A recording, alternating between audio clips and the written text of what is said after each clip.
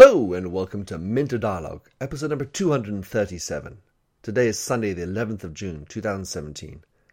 And this interview is with Rob McIntosh, who's a professional speaker, blogger, and all-around authority on wine, known as Thirst for Wine. In this conversation with Rob, we discuss the state of the wine business and the impact of new technologies.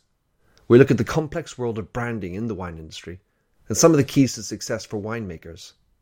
We also look at digital community building and how and why brands can build their own online.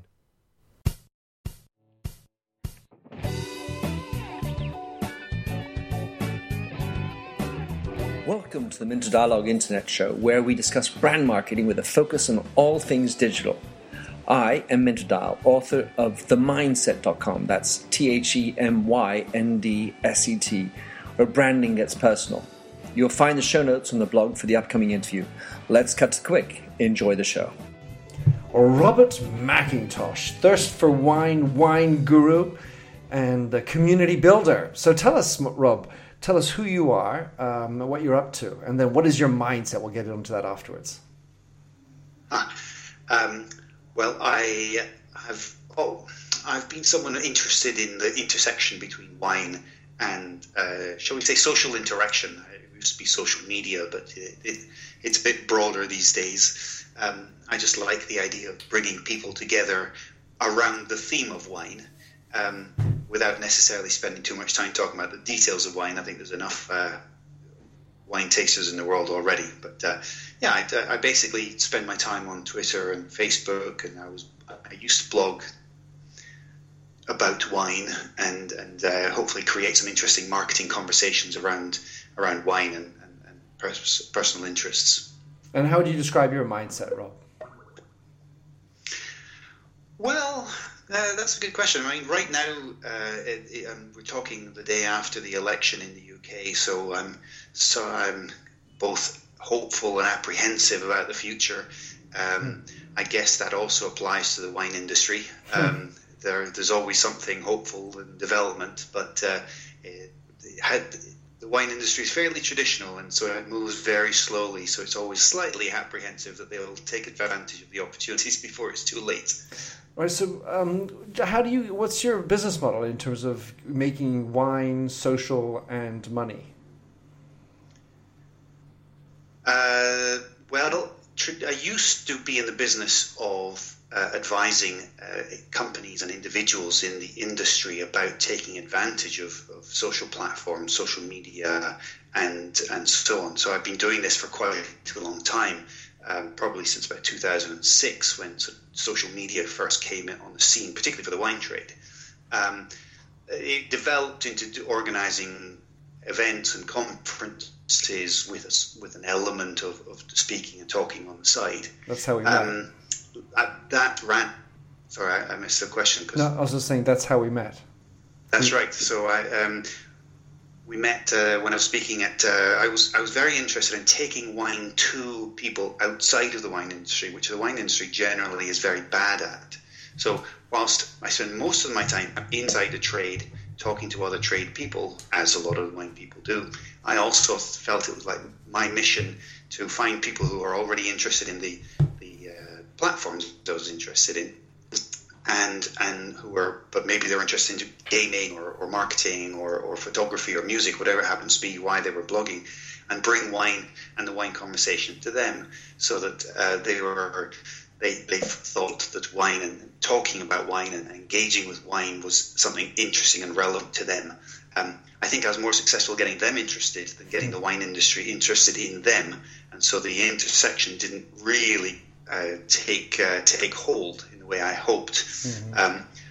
But latterly, I've moved into what I feel is both an old and a new technology, which is the concept of building digital communities around brands, around ideas, around existing communities of people, and giving them a sort of this digital element, so that you can bring people around from further afield. And so that's what I'm focusing on now, is building those communities, thinking about how to build and what should go into them, how you make them relevant to the community so that people engage with it. So less directly about creating now content about wine and more specifically about those digital communities. Cool. All right, well, we'll get back into that shortly, I'm sure. So I wanted to just circle back on the wine industry. How would you describe the state of the wine industry? I mean, is it another industry that has been completely upended by digital, much like media, much like so many industries, or has it been somewhat immune to it? Well, a bit like it's a bit of both. That's the easy answer.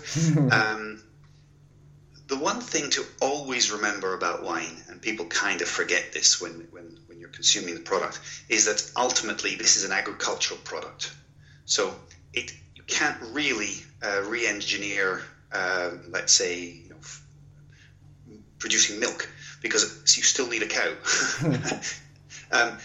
When you're making wine, it's not an industrial process, unlike, let's say, beer or spirits. This is an agricultural product. You have to grow grapes. You can only make wine from those grapes, and you can only, in most cases, apart from possibly Brazil, grow those grapes once a year.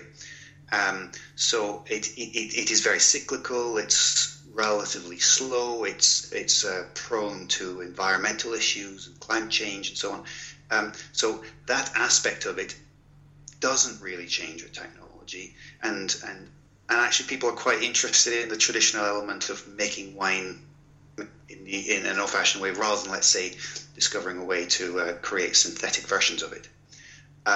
However, there are aspects, obviously, of the trade, like branding and communication and so on, which are being affected. Particularly the communication about wine. So the traditional gatekeepers between the production of wine and the consumption were the traditional journalists, and that has been completely changed. That was the bloggers and so on. But what ended up happening really is that we destroyed the potential for actually making money from that. All the journalists got laid off. The columns got cut from the newspapers because they didn't generate much revenue in terms of advertising.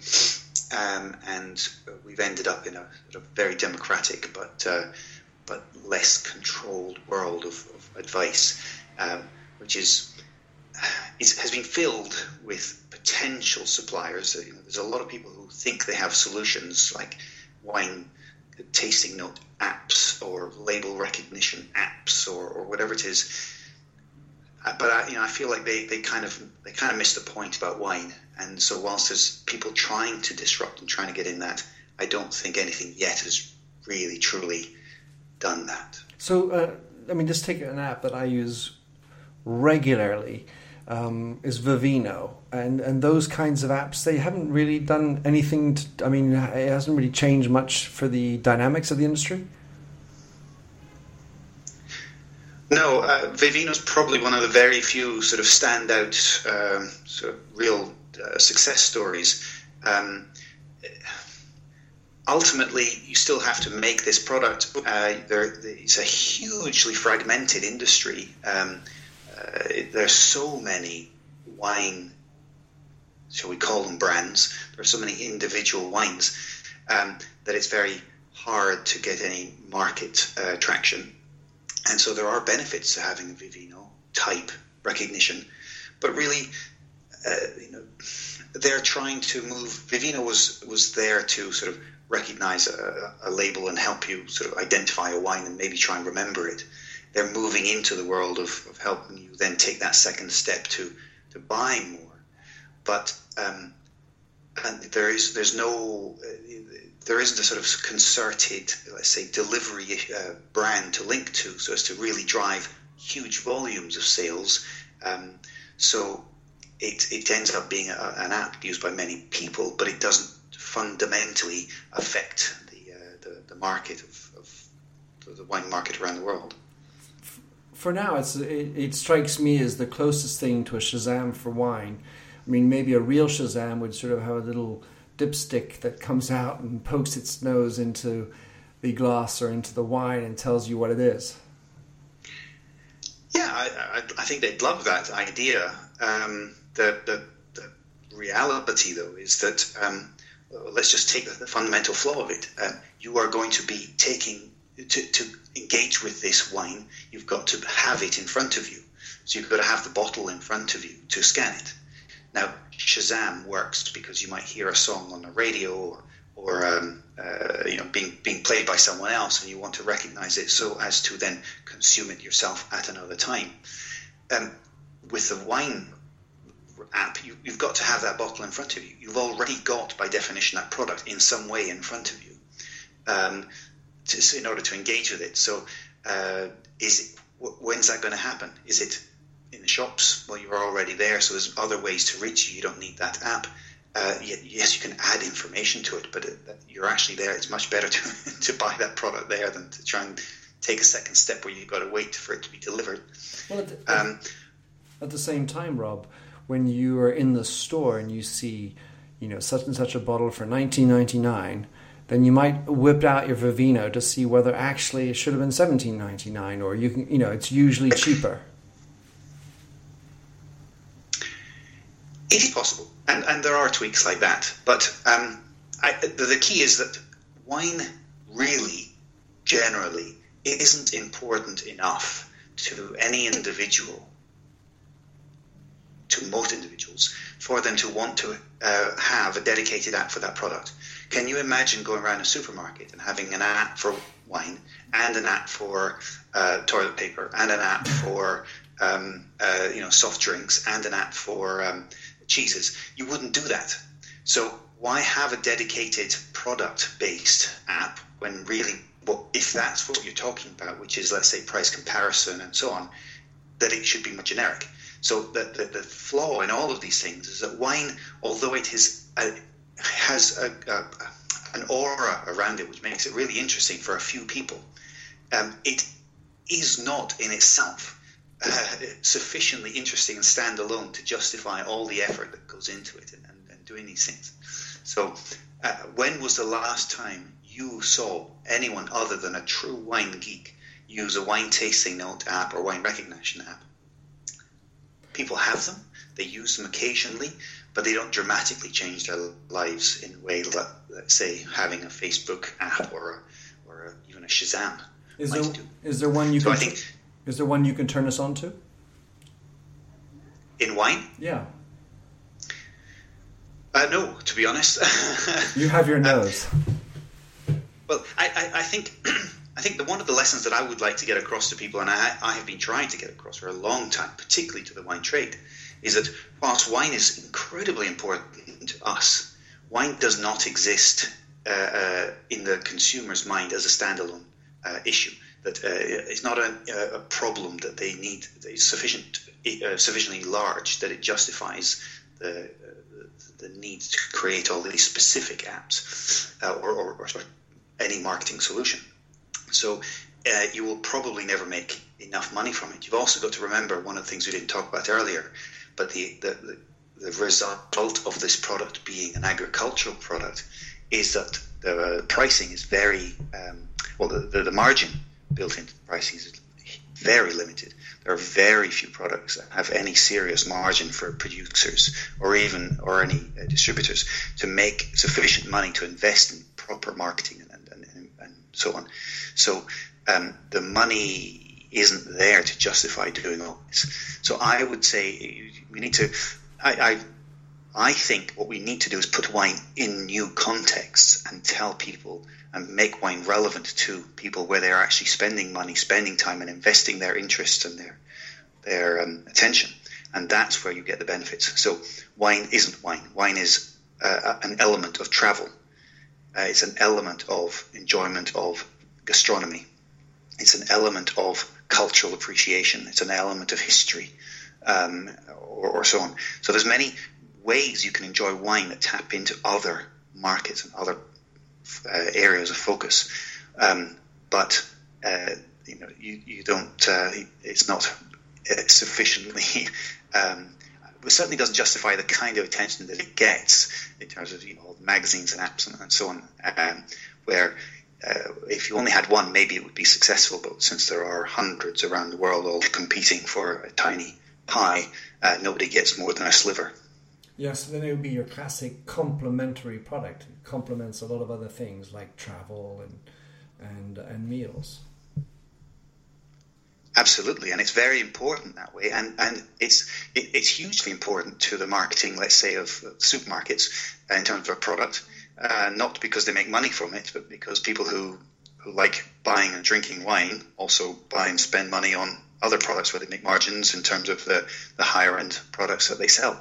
It's very important to the on-trade, for example. So restaurants make a lot of money from the sale of wines, which subsidizes other parts of their business. And if people weren't enjoying the wine, they wouldn't come to that restaurant often enough. It's very important to, let's say, tourism. If you go to certain parts of the world, not just in Europe, but in, let's say, South Africa, in Australia, in New Zealand, you wouldn't go just to South Africa or New Zealand or Australia just necessarily to go for wine trips, but you might, while you're there, add on a wine trip, which makes interesting, which puts that country or that wine in the context for you, which it gives you an added value for your trip to that area. But you wouldn't, honestly, there are very few people in the world who plan their entire trip around just the idea of wine. Sure. So,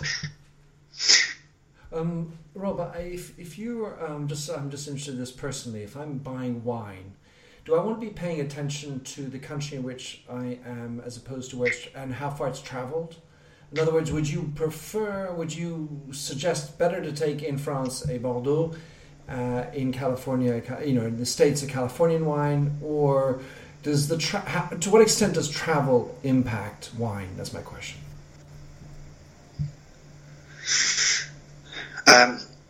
There are a couple of ways to look at that. The first would be, obviously, if you are already traveling and you're in a place and you want to understand that local culture, the wine that they've created, just like the food that they eat or the beers that they drink or the music they play and so on, are all driven, they're all of that place. And so you would want to drink and appreciate and learn about the local wines, because it'll make the wines make more sense and you get more out of that place. So that would be my first bit of advice.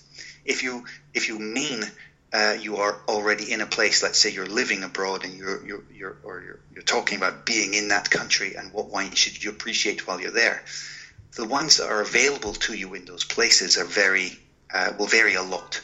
So whilst in the UK we might think that we're used to having choice of wines from all over the place. So I'm having a steak, so I want an Argentinian Malbec, or I'm having fish, so shellfish, so I should get my Chablis, or whatever it happens to be.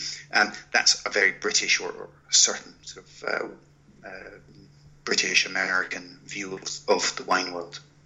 There are many other better ways to say, I'm having this, I wonder what of the local, what's available locally would be relevant to this. And also that impacts the idea of the brands, because when you're in a different country, what wines are successful there have historical connections. So there are lots of certain Italian wines available in Germany because they're very close neighbours and they have a history of trade in those wines that we wouldn't necessarily find in the UK. I'm thinking, for example, fantastic wines from the region of Lugana. It's a small region. It has strong ties to Germany. You can find Lugana all over Germany, so it's common. And people in this country, in the UK at least, and in the US, probably never heard of it. So those things will affect it. So it's nice to tap into that and find something new, rather than, let's say, drink the same wine and expect the same experience wherever you happen to be in the world. All right. So you mentioned before, Rob, that the wine industry's the impact of technologies has been mostly about the media impact, or at least how the journalists are no longer quite as much. We got more media, more bloggers coming along, and communications have been impacted. But in this world where there's so many different wines that are, so many splintered market, as you said, what's the state of the branding in the wine industry, and how does one actually build a good brand in wine as opposed to another industry? I remember there's a classic quote somewhere. I can't remember when I first heard it, but it was from one of the very top Bordeaux Chateau, the first growths, that said, building a brand in wine is easy. You make a great wine and you wait 200 years. The problem with wine is that it takes a long time because the iteration of production and sales and revenue generation and investment and so on historically has been very slow.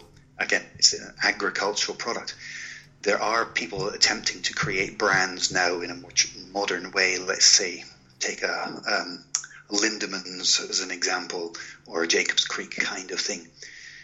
There are actually no true great brands in the wine trade in the sense that people might understand it in other industries, because the market is so fragmented, be it by country, by region, by grape variety, by vintage, and so on, that no one product has any more than a tiny fraction of market control. So what in some markets, let's say the UK, certain brands can take shelf space in supermarkets, that even those don't have real brand strength. So it's very hard to create what we might, any other industry, any other marketer would recognize as a brand in the wine business. The brands in wine come in many layers. So a grape variety like Chardonnay is a brand. Mm-hmm. And some people try and own certain brands. Let's say the grape variety Malbec, like I said earlier. The Argentinians have tried to own this idea of Malbec because they had lots of it, and it grew, and it was very successful from Argentina. And so now when anyone says around the world, oh, Malbec, their first thought is Argentina. That's incredibly good branding by the country. The country itself is a brand, so you think, oh, Chilean wine, dependable, not expensive necessarily, good quality, fruit forward, etc. That's good branding as well. Obviously, there's national money goes into that. It's not a commercial brand. Mm-hmm. And then you've got layers of the regions themselves. So Bordeaux, Burgundy, Chablis, all those kind of traditional things. And then you've got the producers, and even below the producers, the specific wines that they make. So there's many, many layers to a brand. And if you think about that, it gets very complicated for the consumer to extract from that, to extrapolate any real information from a single brand name, shall we say. If I said Jacob's Creek to you, I'm not sure what you would think. They have lots of different versions of their wines. Mm-hmm. So it is very hard, and I think the chances of creating a brand that has international recognition are very low. Let's say, take an example like the ones we're talking about from Australia. They've got to, just to fulfill the distribution of a decent sized brand in one country like the UK, they've got to produce tens of millions, probably, maybe not quite, but several million bottles of the same wine, consistent wine, just for one market. Mm-hmm. So the idea that they could do that at that level for many different markets so that consumers all over the world would recognize that brand and call it a brand makes it almost impossible. They'd have to be buying up all the production of grapes just to stand and create a standardized product rather than actually an interesting product. Well, then on the other side, you have the Opus Ones of the world who are clearly not going on volume, but are trying to sort of capture an elite status by being in certain restaurants, by being priced at very high prices, or at least reasonably high prices. I suppose you could probably find a lot more expensive, but... Yes, and maybe that's the difference when we're talking about wine. There's different layers to the market. There, shall we say, consumer brands that are large volume brands, and then you've got certain much more artisanal products that are, and when you're talking about, let's say, Opus Ones and Screaming Eagles of the world, those are very tiny productions. Those are real luxury goods. In fact, some of them they're produced in such tiny quantities, and they have managed to get some sort of profile for themselves that they are sort of they are luxury goods that transcend the fact that they're wine, in the same way that let's say certain kind of jewelry or crystals or something transcend the fact that they're actually jewelry. It's the fact that you own a Fabergé egg. Mm-hmm. It's not the fact that it's a piece of decoration that matters. They've moved into that territory. The thing in the middle are really the Bordeaux Chateau, the first growths that actually produce several 100,000 bottles of a wine, that each vintage that they sell for a large amount of money, people buy for investment. I suppose those are the closest to being that sort of brand. They sell all over the world. They're recognized. They have high value and so on. Those are probably the only things, maybe certain champagne brands, again, who manage to create these sort of consistent products that you can buy all over the world, the Krugs and the Moet and so on. Mm. So yes, it's a very complex issue because you're talking about so many different producers all over the world. Mm. Potentially, looking forward, it is possible that certain places might decide to amalgamate and create bigger brands in the same way that, let's say, artisanal products like the original car manufacturers who used to do their small handmade vehicles eventually got into automation and created the bigger brands by coming together. Mm-hmm. And now you just buy a Ford or a Mercedes-Benz, not a Benz Classic. That's, I think, there is potential for the wine world to go that way, and the more we bring in industrial processes, the more that could happen. Yeah, more than, but not as much as. Not as much as. Yeah. So, Rob, I want to spend the last portion just talking about what you're up to in building communities, because it is a topic that one hears a lot about. But let's say, first of all, should every company be building communities? No is my immediate answer to that. I don't believe everybody has the kind of relationship between, let's say, the product and the people and the consumers themselves with each other. They don't necessarily have that relationship to justify the creation of a community. So it's going to be a wasted effort. Again, thinking back to your apps for all the different products, if you had to belong to a community for every single product you bought or had any relationship with, that would mean that the engagement levels would be non-existent. So brands need to really think: do they have the basis of a relationship with the product, between the product and the consumer, or the brand and the consumer, or is there something that the consumers have in common with each other that would make them want to be part of something? If the answer to that is yes, which is usually about them trying to achieve some sort of goal together, which ideally transcends the brand but involves the brand, then yes, there's an opportunity for creating that community. I think actually it's where products need to come together in a sort of collaborative environment to say, like I was saying with wine and travel, those things should work together. The winemakers of a certain region aren't going to make you want to join a discussion group about their wines, but if you put together the food and the photography and the music and so on, it'd be something you might want to be part of if you had some sort of relationship with it. So yes, there are lots of opportunities for it. Certainly a lot more opportunities than being taken advantage of at the moment, but it's not something that everybody should do. All right, and so you said digital communities, and my question is, to what extent does building a digital community differ from building one offline?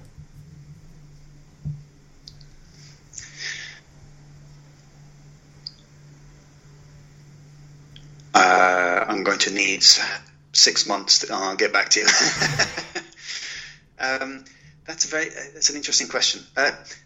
We're all used to making friends and engaging with other people and deciding whether we want to be part of something, whether it's joining a political party or it's joining a choir or something like that. We have an interest. We find other people that share that interest. We get together, and then we decide what level of engagement we have with them.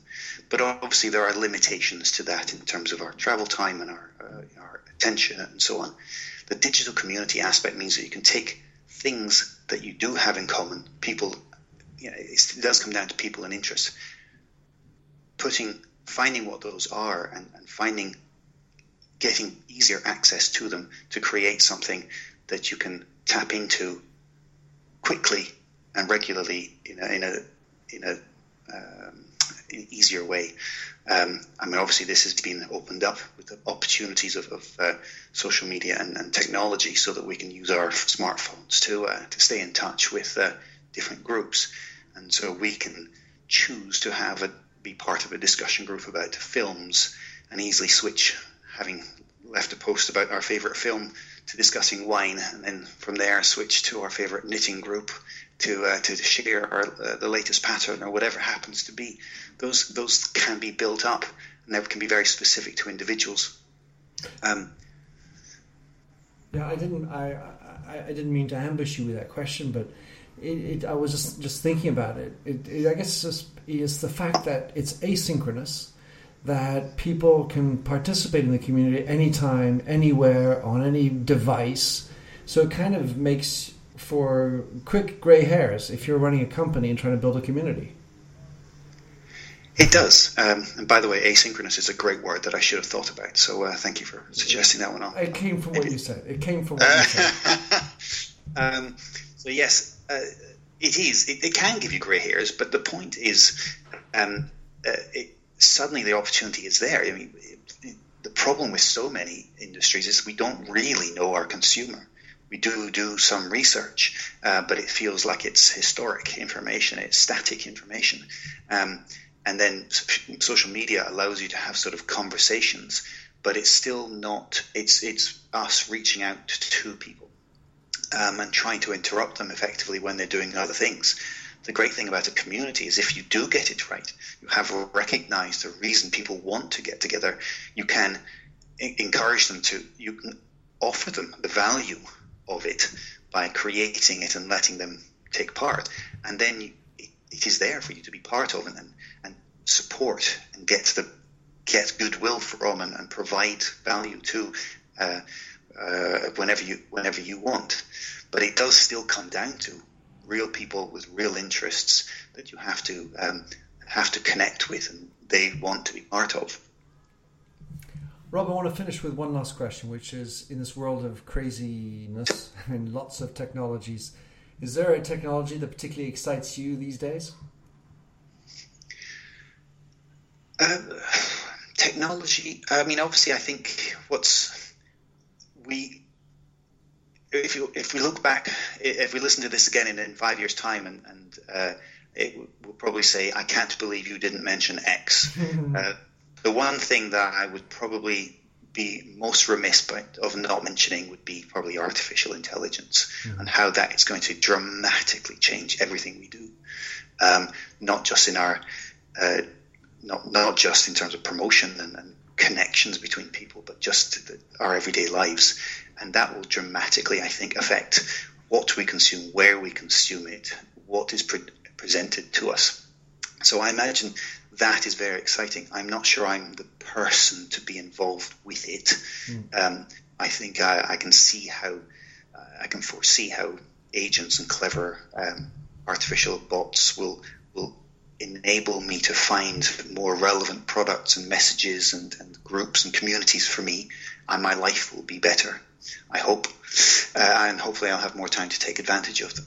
So those things excite me. And I think in terms of industries, I think things where we can participate, do collaborative work and do good as opposed to merely consume, are things I think are good, are things that people will want to engage with. So, the renewable energy business, for example, the fact that people can get together, they can collaborate in creating energy, storing it, sharing it, and do good for the planet, and realize that we need to do this if we're going to continue to sort of live on this small rock. Those things I think will be much more exciting than they have been till now. And the collaborative aspect, the sort of building up the communities of interest and recognizing that we have broader communities of interest like that in many new areas. I think that kind of thing would be very exciting. Well, in what you've just said, you reinforce very much the editorial line in my new book coming up, where I talk about the notions, the importance of collaboration and responsibility. So thank you for that, Rob. You know, it's funny, just listening to you, I was thinking maybe you were going to say your nose was your best technology. You know, your ability to dissect beautiful fragrances and bouquets. Yesterday I was in a conference and I asked the same question, and it was a bunch of journalists. And one of the answers was my brain. Anywho, so listen, Rob, thanks for coming on. How could someone connect with you, track you down? What's the best way to connect with you? Type the word "thirst for wine," all one word. It's the letters FOR, not the numeral 4. Thirst for wine into Google, and you will find me everywhere. That is my sort of personal brand, built up over about a decade of using that. So whether it's Twitter, Facebook, Instagram, or Thirst for Wine at Gmail, and so on, you'll find me with that. Brilliant. Rob, thanks for coming on the show. This will be posted on Sunday, so for anyone who's listening to this and thinking about the recent UK elections, we'll have had 2 more days to suss it out, what's going on. Thanks for coming on, sharing us with your insights, and look forward to collaborating and maybe sharing another wine with you someday soon. Perfect, thank you, and cheers to you and everyone else. Thanks for having listened to this recording of the Minter Dialogue Show. You'll find the show notes on themindset.com. That's mindset with a Y, where you can also sign up for my weekly newsletter at /subscribe. If you like the show, please do rate it in iTunes. That really makes my day. Happy trails, and enjoy Josh Sachs's Painted Fingers. Oh, fill me with all your colors, any different way to rid me of the gray and heal me with all your imperfections that you mention in your lack of self-security.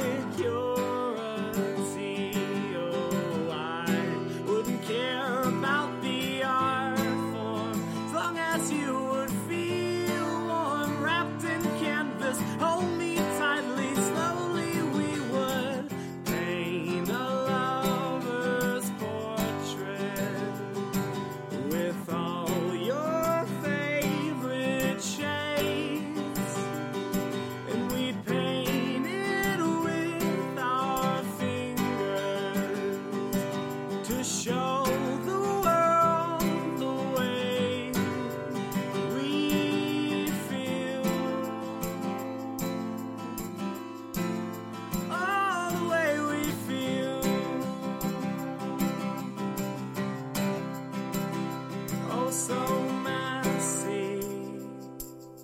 The ridges in our palms make colors blend and look ugly in the end, but they're pretty in their own disgusting values. We'd hang our portraits in the hallways, make our house guests cringe. Oh, I wouldn't care about the art form as long as you would feel warm, seeing all your colors on the canvas as we paint a lover's portrait with all your favorite shades, and we paint it with our fingers to show the world the way we feel.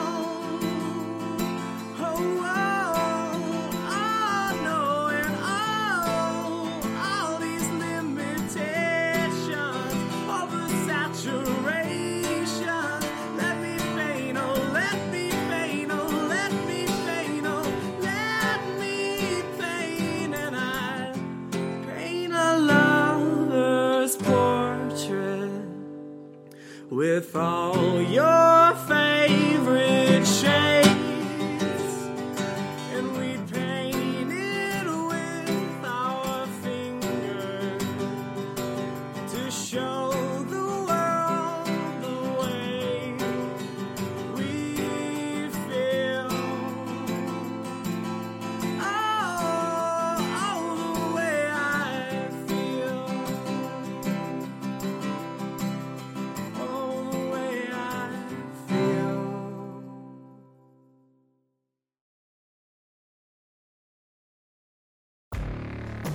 Hey friends, this is Jim Knight, former 21-year Hard Rock executive turned best-selling author and top 10 keynote speaker. And I'm Brant Menswar, former frontman of Hollywood's Most Dangerous Band turned top 10 motivational speaker and best-selling author.